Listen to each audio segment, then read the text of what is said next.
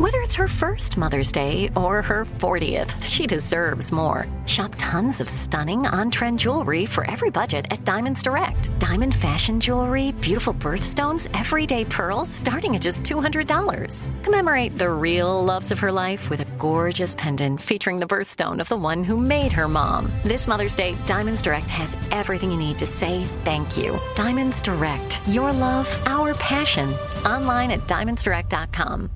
When you think about the future, what kind of technology do you envision? Whatever the future holds, artificial intelligence will undoubtedly be at the heart of it all. Join Graham Class as he hosts Season 2 of Technically Speaking, an Intel podcast, and hear from the minds transforming healthcare, retail, entertainment, personal computing, and more with the help of AI. Tune in every other Tuesday and explore the latest technology that's changing our world today and creating a more accessible tomorrow. Listen to Technically Speaking, an Intel podcast on the iHeartRadio app, Apple Podcasts, or wherever you get your podcasts.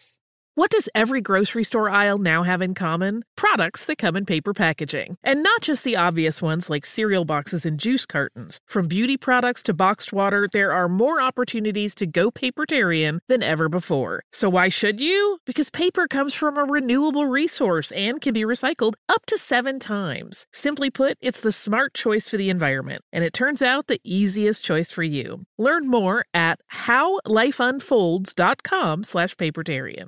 I'm Tracy from Stuff You Missed in History class. Are you a small business owner or even someone who dreams of entrepreneurship? Then check out Season 2 of Mind the Business, small business success stories from iHeart Podcasts and Intuit QuickBooks. Join hosts Austin Hankwitz and Janice Torres as they interview entrepreneurs sharing insights around starting and nurturing a small business. You won't want to miss these inspiring stories of entrepreneurship and discovering ways to business differently so you can too.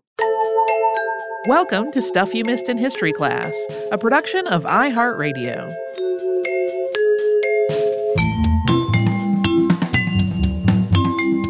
Hello and welcome to the podcast. I'm Tracy V. Wilson. And I'm Holly Fry. I don't think we've talked very much on the show about the Shakers. They're more formally called the United Society of Believers in Christ's Second Appearance, and there were as many as 6,000 Shakers in the middle of the 19th century, but their numbers started declining after that point. Today, there is only one active Shaker community remaining. It's in Maine, and over the last few years, it has had between 2 and 3 members. Today's subject was a Shaker, but was also something of an outlier among the Shakers. Shakers were known for their rural, utopian communities, but Mother Rebecca Cox Jackson established a community in the city of Philadelphia. This was the only known urban Shaker community. 19th century Shaker teachings also included racial equality, and Shaker communities were open to believers regardless of their race. But at the same time, most of these communities were very predominantly white. Like if you see photographs or illustrations, often there are 1 or 2 people of color at most. Jackson, on the other hand, was a Black woman who focused a lot of her religious work on the Black community, and most believers in the community that she established were Black women. So that's who we're going to talk about today. And just a heads up, there is some violence in this episode, including a little bit of discussion of intimate partner violence. Mother Rebecca Cox Jackson's autobiography begins with a conversion experience that she had in July of 1830. She was 35 years old at the time. She makes scattered references to her life before that, but they're mostly in the context of dreams or visions connected to those earlier moments. Her journals also end abruptly years before her death, and her autobiography is almost exclusively focused on her spiritual and religious life. So there are gaps in what we know about her adult life, and we don't know much about her life before the age of 35 at all.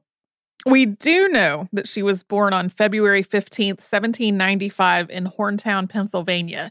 And at the time, this was a small village outside of Philadelphia, but as the city got bigger, Horntown was pretty much absorbed into it. Rebecca's mother was a free Black woman named Jane, and we don't really know much about her father except that his last name was Cox. He probably died not long after Rebecca was born. She went to live with her grandmother until she was a toddler, possibly because her mother just couldn't afford to support the whole family by herself. At that point, Jane had at least 2 other children, Joseph and John. Jane remarried at least once to a man whose last name was Wilson or Wisson. He died in 1801 when Rebecca was about 6.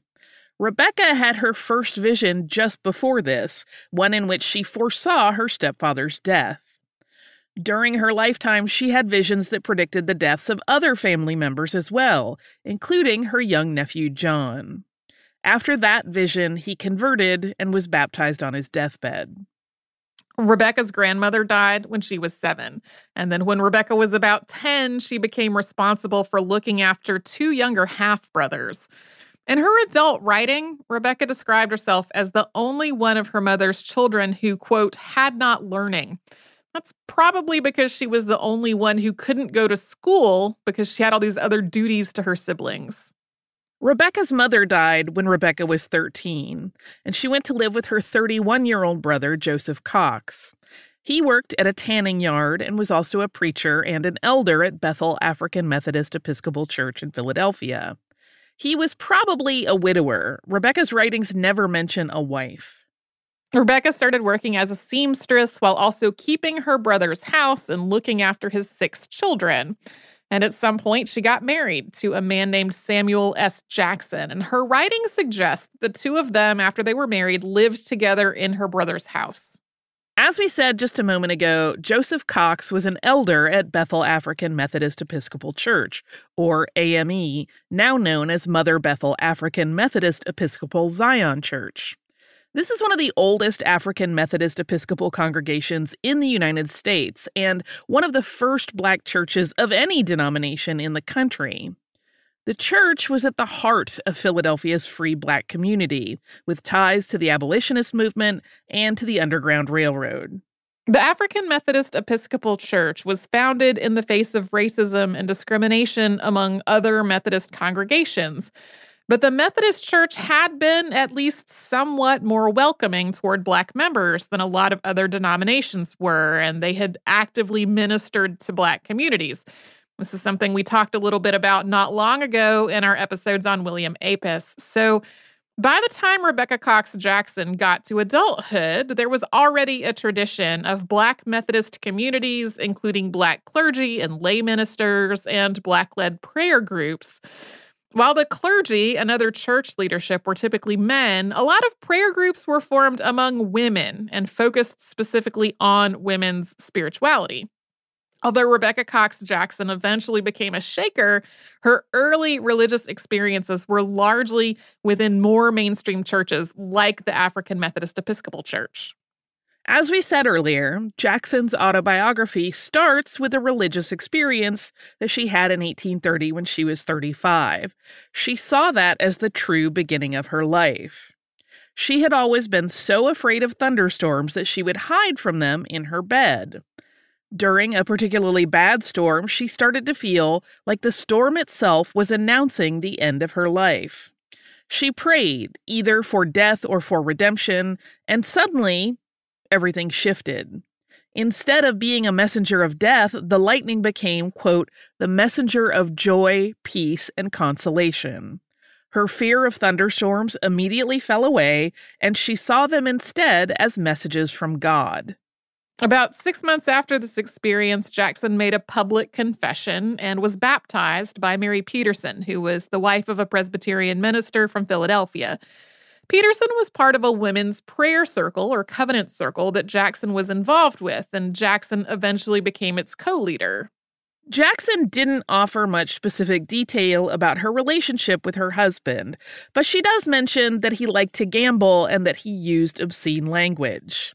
But after Rebecca's conversion, Samuel seems to have been pretty supportive of her religious pursuits, at least at first. Rebecca started a smaller prayer group with her husband and a couple of other people so they could talk about their experiences in a more private setting. Some of the prayer groups that formed within Methodist communities during this time were focused on sanctification. So when a person converted to Methodism, they felt that their sins had been forgiven through divine love and grace. But then sanctification went beyond that to fully free a person from sin. Sometimes people of color who wrote about their own religious experiences in the 19th century also framed sanctification as freeing them from any racism or oppression that they had internalized while living in a racist and oppressive society. So those factors obviously still existed, but they didn't feel as emotionally and spiritually burdened or bound by them. Rebecca Cox Jackson had a sanctification experience in 1831. And that experience, in her words, quote, destroyed the lust of my flesh and made me hate it. She came to believe that her body was God's and God's alone, and that sex was sinful even in the context of a marriage. She talked to her husband about this newfound conviction, and her description of what happened during this conversation sounds almost otherworldly. He had gone into the cellar to get some firewood, and he'd left the door open. And there was also a pot of coffee boiling on the stove in the kitchen.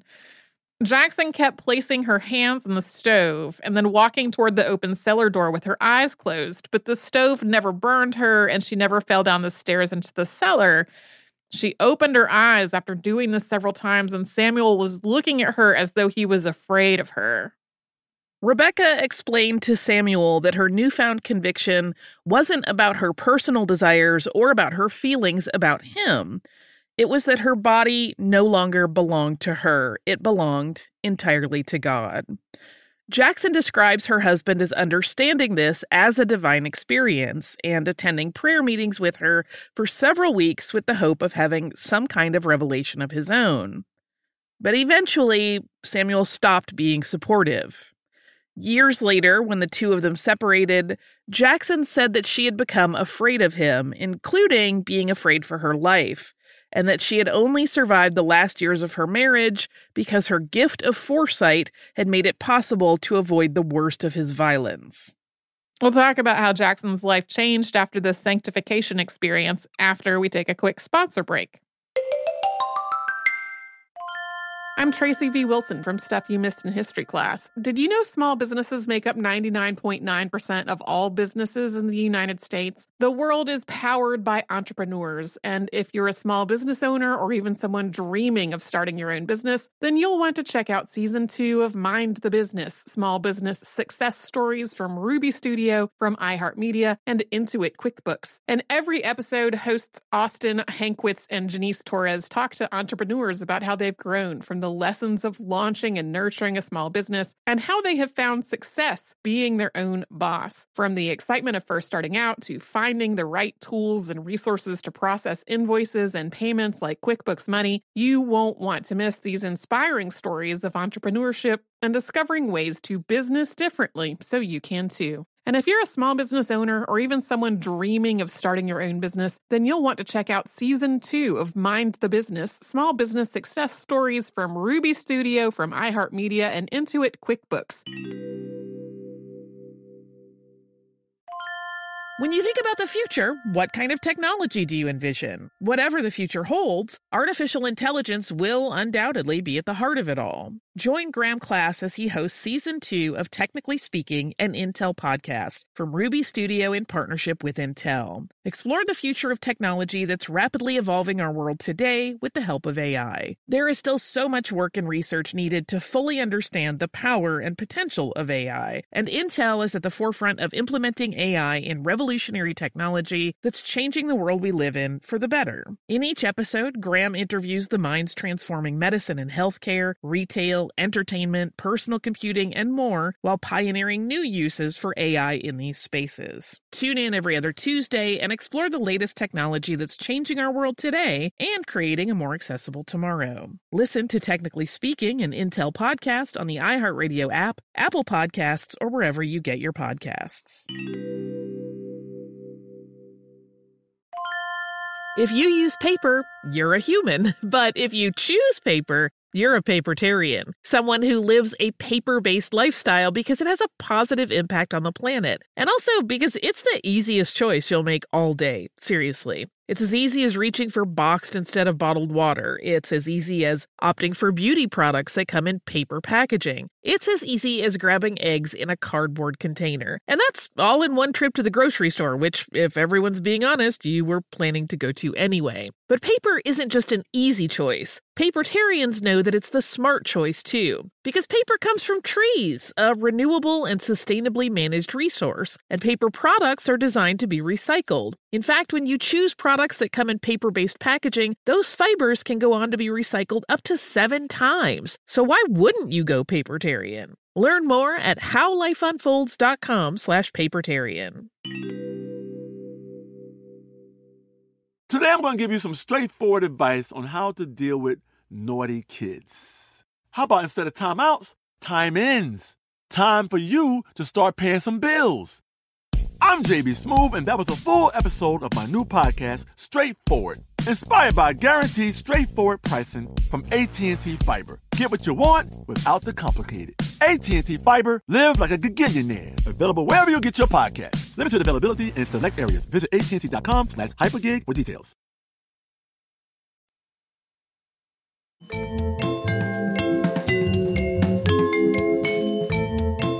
Rebecca Cox Jackson started having more religious visions after her sanctification, but at first she didn't always act on them.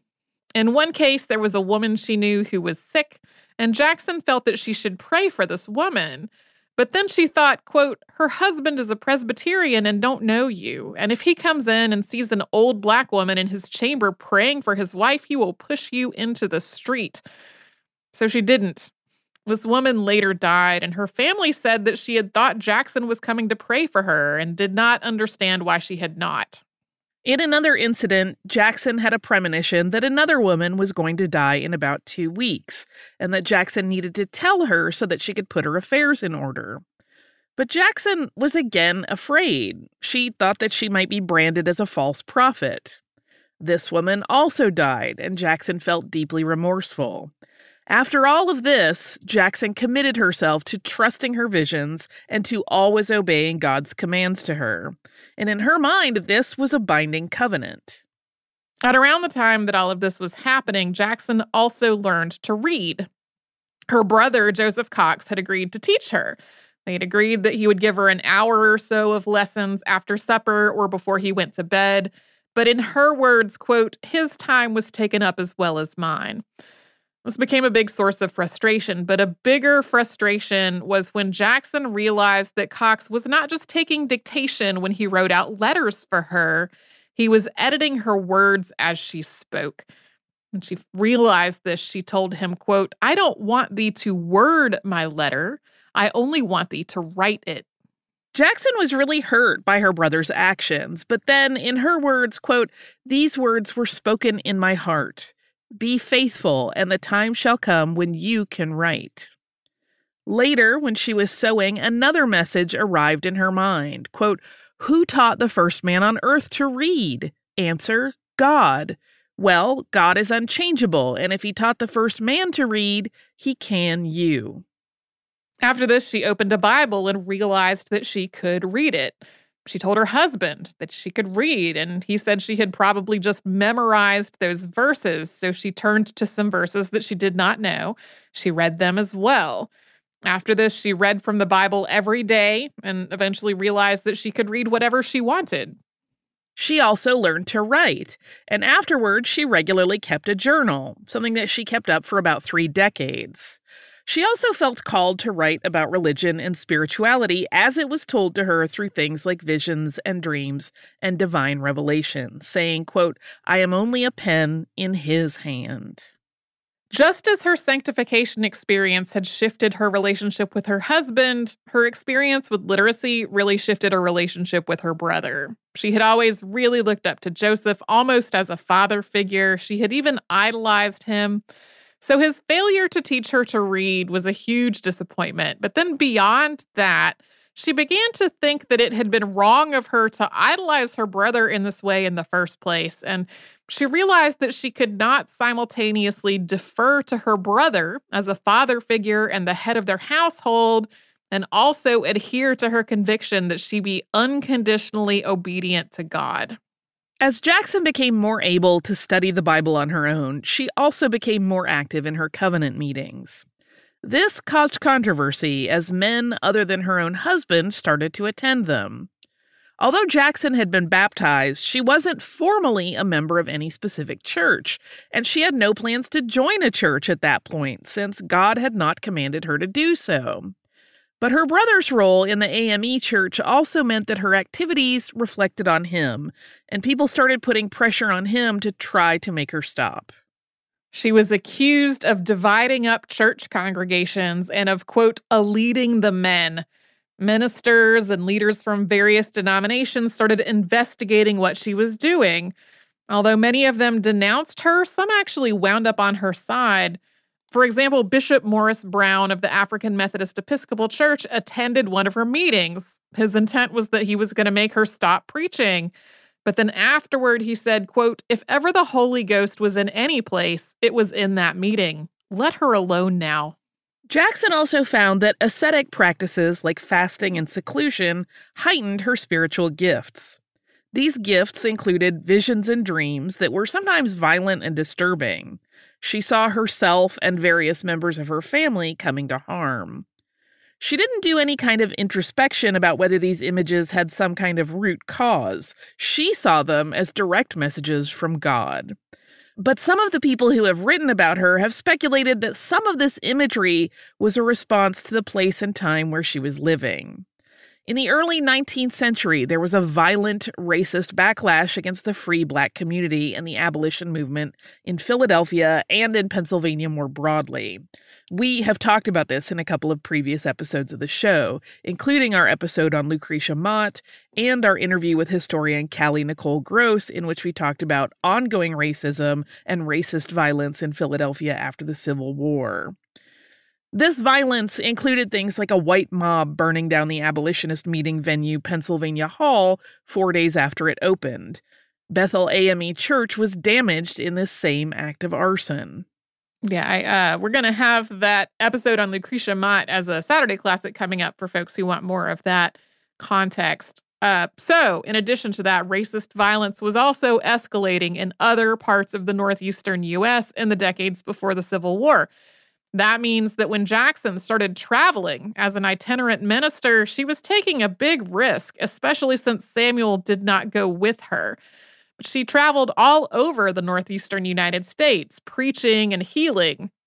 She found both Black and white converts in response to her preaching, but there were also a lot of people who denounced her or disrupted her meetings or threatened her life over what she was doing. In addition to the fact that she was a Black woman preaching to racially integrated congregations, some of what she was preaching was deeply controversial, especially the idea of celibacy even within the context of marriage. She was also doing all this while experiencing some kind of chronic or recurrent illness. She wrote about 3 different times that she thought she was going to die, but lived because she was needed to do God's work. Some of her descriptions from her journals suggest that she may have been experiencing seizures. There's a gap in what we know about Jackson's life that stretches from about 1836 to 1840. But at some point during those years, she became part of a group in Albany, New York that became known as the Little Band. This was a perfectionist group that was predominantly white. So perfectionism isn't one specific theology, but it's rooted in the idea of it being possible to spiritually perfect oneself to become fully free from sin. So it has some common elements to that sanctification that we talked about earlier. During these years, Jackson also met Rebecca Perrott, sometimes spelled with 2 T's, P-E-R-O-T-T. Perrott was born in 1816 or 1818 and was about 18 when she and Jackson first met in 1836. Perrott became Jackson's closest companion, and the 2 women were together for the rest of Jackson's life, so for more than 35 years. We mentioned Jackson's sometimes frightening and violent visions and dreams earlier. Her journals just detail so many of them, but not all of her visions were violent or frightening. Some of the ones that involve Rebecca Perrott are actually the opposite. Here's one that she wrote about from 1851. Quote, "I dreamt that Rebecca and me lived together. The door opened west, and there was a river that came from the west, and it ran eastward, passing our house on the south side, and one part came front on the west, a beautiful white river. I stood in the west door looking westward at the beautiful river. I saw Rebecca Perrott coming in the river, her face to the east, and she a-plunging in the water every few steps, head foremost, a-bathing herself. She only had on her undergarment. She was pure and clean, even as the water in which she was a-bathing. She came facing me out of the water. I wondered she was not afraid. Sometimes she would be hid for a moment, then she would rise again. She looked like an angel. Oh, how bright. Jean McMahon Humez, who edited a collection of Jackson's writings, describes this relationship as one that combined elements of motherhood, marriage, and sisterhood. Other people's writings from the time sometimes describe Jackson and Perrott as mother and daughter, or as a spiritual mother and daughter. Jackson also kept Perrott's journals within the pages of her own. Perrott could not read, so she would dictate her journal entries to Jackson, who wrote them down with her own journal entries. We'll talk about how Jackson and Perrott joined the Shakers after a quick sponsor break. I'm Tracy V. Wilson from Stuff You Missed in History Class. Did you know small businesses make up 99.9% of all businesses in the United States? The world is powered by entrepreneurs, and if you're a small business owner or even someone dreaming of starting your own business, then you'll want to check out Season 2 of Mind the Business, small business success stories from Ruby Studio, from iHeartMedia, and Intuit QuickBooks. And every episode, hosts Austin Hankwitz and Janice Torres talk to entrepreneurs about how they've grown from the lessons of launching and nurturing a small business and how they have found success being their own boss. From the excitement of first starting out to finding the right tools and resources to process invoices and payments like QuickBooks Money, you won't want to miss these inspiring stories of entrepreneurship and discovering ways to business differently so you can too. And if you're a small business owner or even someone dreaming of starting your own business, then you'll want to check out Season 2 of Mind the Business, small business success stories from Ruby Studio, from iHeartMedia, and Intuit QuickBooks.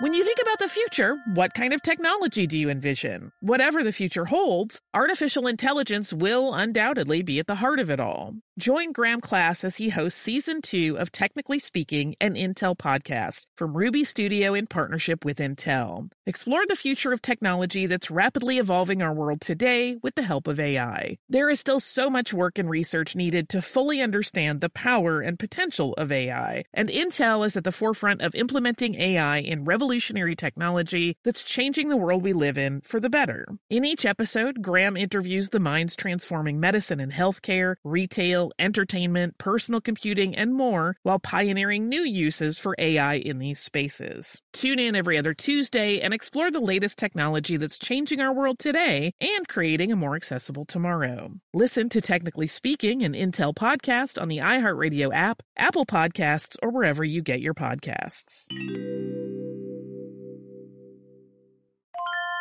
If you use paper, you're a human. But if you choose paper, you're a papertarian, someone who lives a paper-based lifestyle because it has a positive impact on the planet. And also because it's the easiest choice you'll make all day. Seriously. It's as easy as reaching for boxed instead of bottled water. It's as easy as opting for beauty products that come in paper packaging. It's as easy as grabbing eggs in a cardboard container. And that's all in one trip to the grocery store, which, if everyone's being honest, you were planning to go to anyway. But paper isn't just an easy choice. Papertarians know that it's the smart choice, too. Because paper comes from trees, a renewable and sustainably managed resource. And paper products are designed to be recycled. In fact, when you choose products that come in paper-based packaging, those fibers can go on to be recycled up to 7 times. So why wouldn't you go papertarian? Learn more at howlifeunfolds.com/papertarian. Today I'm going to give you some straightforward advice on how to deal with naughty kids. How about instead of timeouts, time-ins? Time for you to start paying some bills. I'm JB Smoove, and that was a full episode of my new podcast, Straightforward, inspired by guaranteed straightforward pricing from AT&T Fiber. Get what you want without the complicated. AT&T Fiber, live like a gigillionaire. Available wherever you get your podcast. Limited availability in select areas. Visit AT&T.com/hypergig for details.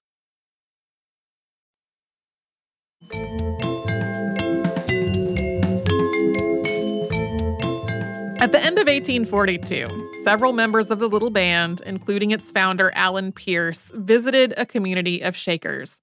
So like we said at the top of the show, the Shakers are more formally known as the United Society of Believers in Christ's Second Appearing.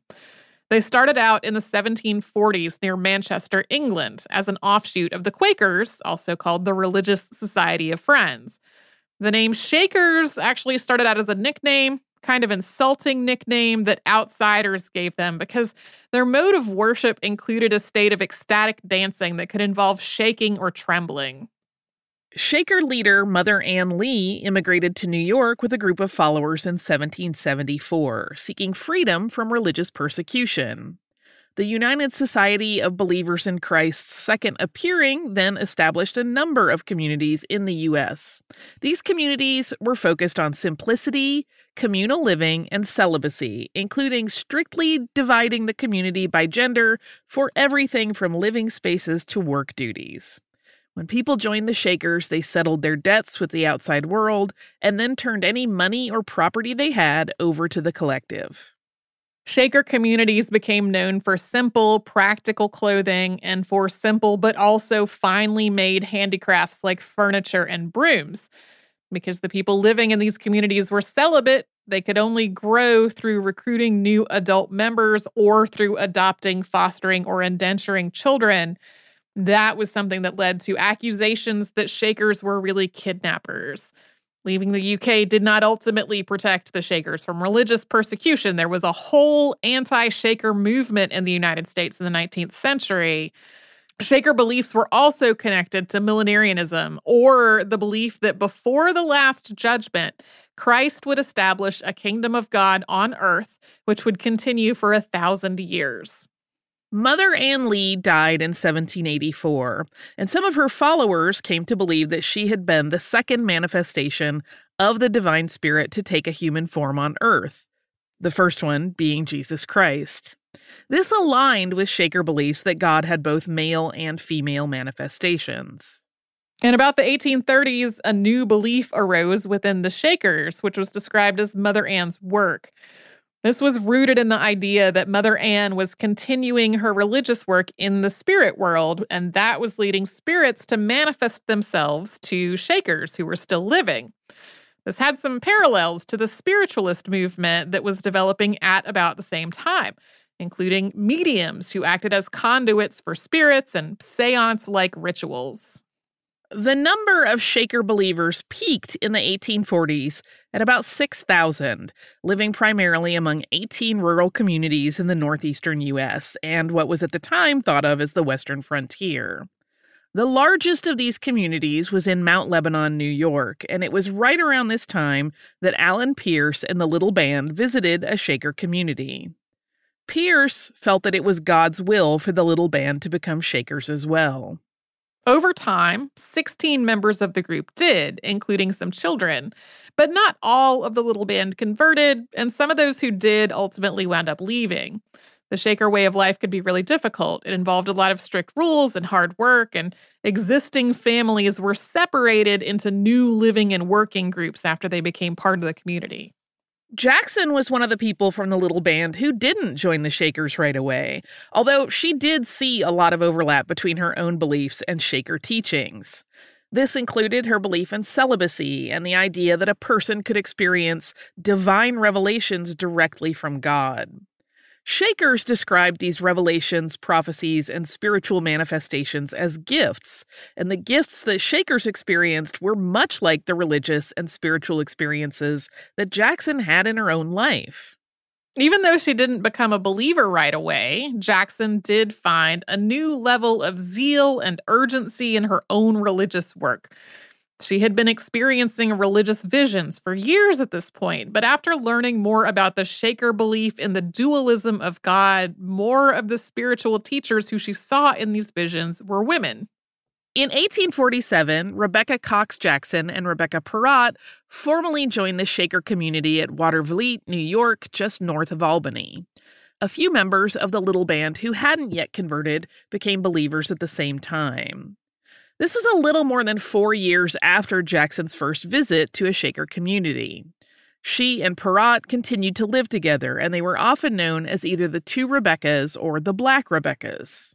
Rebecca Cox Jackson's relationship with her husband Samuel had really been deteriorating for years. She had also come to the conclusion that it was just not possible to maintain both her religious life and her marriage, even if that marriage was celibate. When she joined the Shakers, she and her husband finally separated, and then he died at some point after that, although the exact date of his death is not clear. Samuel continued to appear in her dreams and visions, though, including an 1855 vision in which, quote, his countenance was sorrowful, such a one I think I never saw upon a mortal. Its expression seemed to implore mercy. She describes him as seeing and feeling that he had to put all his things in order and right all his wrongs, and that when he saw that she was ready to forgive him, quote, the tears of contrition flowed in abundance. In spite of all that commonality and overlap between Jackson's belief that she had come to on her own and Shaker teachings, she really had some trouble adjusting to the Shakers' way of life. Shaker communities tended to be rural and self-contained, but Jackson's own spiritual calling involved working among people to spread God's word. Believers were also beholden to the rules of their communities and to directions that were handed down by Shaker elders and eldresses, but Jackson was used to following what she saw as directions given directly to her from God. At the same time, she got a lot of praise for her work. For example, Shaker Rufus Bishop described her speaking at a public meeting in 1850 this way, quote, I do not know as I ever heard the spectators lectured in a more suitable and feeling manner in my life. Every sentence and word seemed to come with weight and power, and breathed forth love and goodwill to the children of men. In 1850, the two Rebeccas got permission to make a brief visit back to Philadelphia. It seems like the leaders at Watervliet hoped this would ease some of the tension and disagreements that had been going on. It didn't, though, and after briefly returning to Watervliet, the two Rebeccas went back to Philadelphia again in 1851. Jackson essentially established an unsanctioned Shaker community. She really focused her work on Philadelphia's Black community. And although this is what she felt like she was called to do, she felt really guilty about this rift with Shaker leadership. In Philadelphia, Jackson and Perrott attended seances and spiritualist meetings. Jackson's journals describe sensing many spirits in the room at some of the seances they attended. Both of them had visions and prophetic dreams, which Jackson recorded in her journals. In one of Perrott's dreams, she, Rebecca Jackson, and a Shaker woman were all in England, where the Queen of England crowned Rebecca Jackson King of Africa and Rebecca Perrott Queen. Then she saw Africa, quote, with all her treasures of gold, together with all her inhabitants, and this was all given unto our charge. In 1857, the two Rebeccas went back to Watervliet, and they stayed there for about a year. Jackson was very ill during this time, describing pain and swelling in her eyes along with blindness. She eventually recovered, and in October of 1858, she was given leave to establish a small Shaker community in Philadelphia. Sometimes this is described as an out family. Permission to do this came from Eldress Paulina Bates, someone Jackson respected but had previously argued with over their differences in approach. Bates said she was speaking on behalf of Mother Ann Lee. According to Jackson's journals, Bates said, quote, now, Rebecca, you may go to your people and do all the good you can. Now you can go in the gift of God and in the gift of the ministry and elders. Now you are endowed with power and authority. Now the Lord hath sent you. You have waited for the Lord, and you go under a blessing. The two Rebeccas left for Philadelphia again on October 8th, 1858, after being given some money to cover travel expenses and some books on Shaker theology that Jackson had asked for. Jackson was holding, quote, solemn meetings in Philadelphia by the following April. Paulina Bates visited this little community several times a year until her death in 1884, and she eventually became somebody that Jackson loved and respected deeply as a religious companion and a mentor. The Shaker community that Jackson established in Philadelphia was primarily made up of Black women, and all of its leaders were Black. Some accounts describe them as living in a house on Erie Street, but several other addresses connected to this same community are shown in Shaker records as well. It seems as though the whole community followed Shaker teachings and practices, but only Jackson and Perrott received divine gifts and practiced healing. Although the journals of other Shakers mention visiting this Shaker community in Philadelphia, or they note that it existed, we don't have a lot of specific documentation of what day-to-day life was like there, or Jackson's activities while she was leading this community. As we said earlier, her journals stop abruptly 7 years before her death, and that happened on May 24th of 1871, probably from a stroke. Rebecca Cox Jackson was then buried near some of her blood relatives in Lebanon, Pennsylvania. After Rebecca Cox Jackson died, Rebecca Perrott took her name, sometimes becoming known as Rebecca Cox Jackson Jr. or as Rebecca Perrott Jackson. Eventually, she became known as just Mother Jackson. Sometimes this is described as an effort to honor Jackson and continue her work, but there are also less charitable interpretations, like that it was more about her own self-aggrandizement. There are no known pictures of Rebecca Cox Jackson, but there is one of Rebecca Perrott, which is sometimes labeled as Jackson in error, most likely because of this whole name change. Rebecca Cox Jackson left behind a lot of writing. Most of it remained unpublished for more than a century, though. Rebecca Perrott gave a lot of it to Shaker leaders. 2 different Shakers each made a copy of it, sometimes also making edits. These wound up in various libraries and archives, and 2 books that came out in the early 1980s compared these different versions when they were being prepared. Rebecca Perrott continued to lead the Shaker community in Philadelphia for years after Jackson's death. She and 4 other members retired to Watervliet in 1896, and she lived there until her death in 1901. The Black Shaker community in Philadelphia seems to have continued for at least a few years after that. The last written mention is in a New York Times article from 1909. That article is about Elder Ernest Pick, who had been dismissed from the Shakers and had been trying to document Shaker communities, which by that point were really dwindling. The Times describes him traveling, quote, from Pittsfield to Philadelphia, where there is a colored community of Shakers, small in numbers. As we've alluded to, there are 2 works about Jackson that include a lot of her writing. Both of these came out in 1981. One is called Gifts of Power, The Writings of Rebecca Jackson, Black Visionary Shaker Eldress. That's by Jean McMahon Humez. That includes introductory material and analysis on Jackson with her complete writings from 1830 to 1864. The other is Called and Chosen, The Story of Mother Rebecca Jackson and the Philadelphia Shakers by Richard E. Williams. That one has biographical material and analysis that are kind of interspersed with quotes, some of them very lengthy from Jackson's writings. Sometimes it's like a little bit of analysis and then a very long passage of her journals.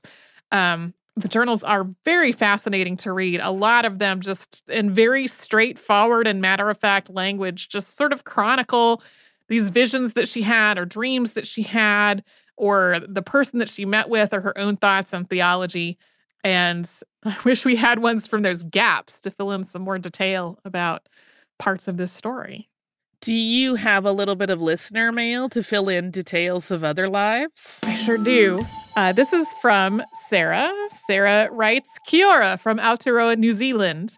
As you mentioned in the podcast, one of the issues of the Mercator and many other projections is that it's Eurocentric. One of the results of this is that Aotearoa, New Zealand and other Pacific nations are, of course, off the edge. This has led to the Great Map Conspiracy, where New Zealand is left off maps all over the world, which begs the question, does New Zealand actually exist? There was even a joking, maybe, suggestion that New Zealand diplomats carry New Zealand map stickers to add ourselves back on when we find we've been left off maps. I've linked a video made by Rhys Darby of Flight of the Conchords fame and Prime Minister Jacinda Ardern, which includes lots of Kiwi humor and a bunch of other famous Kiwis. There's a link to this video. Thanks for all the podcasts. They've kept me company over many, many years, sewing, sitting up with babies, traveling for my own work. I've attached photos of my Maushi Benji and my rescue cat Ruru, which is the word in Te Reo Maori for our native owl, which he has similar colorings to. So that's from Sarah. Thank you so much, Sarah, for sending this. We sure did not mention how often New Zealand is left off of maps. And what's bizarre is sometimes there's a space right there that, like, New Zealand logically would be in, and it's just not there. No, New Zealand, which is a pity because so much good stuff comes from New Zealand. Yeah, being from the United States means that we very often see U.S. maps that have this just weird ways of adding in Alaska and Hawaii, since they are not contiguous with the other 48 states.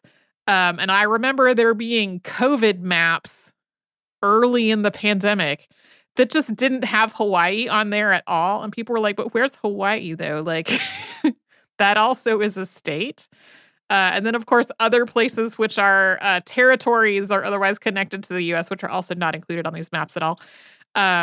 This made me think of this with this email. But then in this video, which I watched, and it is delightful, they keep finding all of these world maps, like, out, you know, just in day-to-day life. And a lot of them, I'm like, but that's the space for New Zealand right there, even to scale with the rest of the map. Like, why is it gone? Not actually something to be laughing at necessarily, but the video is made with a humorous spin. So thank you so much for sharing that with us, Sarah. We'll put a link to that in our social media when we tweet about this episode. Oh, and also thank you for these animal pictures. I love them. I did the thing where when I printed out this email to read it, I accidentally printed out the pictures also. And so now I have these giant 8.5 by 11 printouts of pets. If you'd like to write to us, we're historypodcast@iheartradio.com. I'm going to say I hope I did okay pronouncing the words in Maori. I did try very hard to listen and practice before reading this email.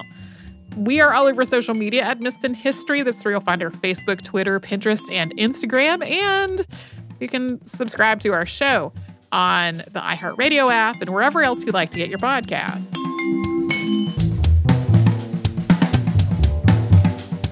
Stuff You Missed in History Class is a production of iHeartRadio. For more podcasts from iHeartRadio, visit the iHeartRadio app, Apple Podcasts, or wherever you listen to your favorite shows.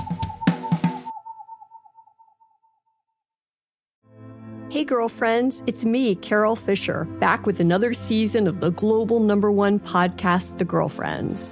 Last time, we investigated the murder of Gail Katz. This time, we're uncovering the identity of the woman who was buried in Gail's grave for a decade before she disappeared. Join me and the rest of the club as we tell her story.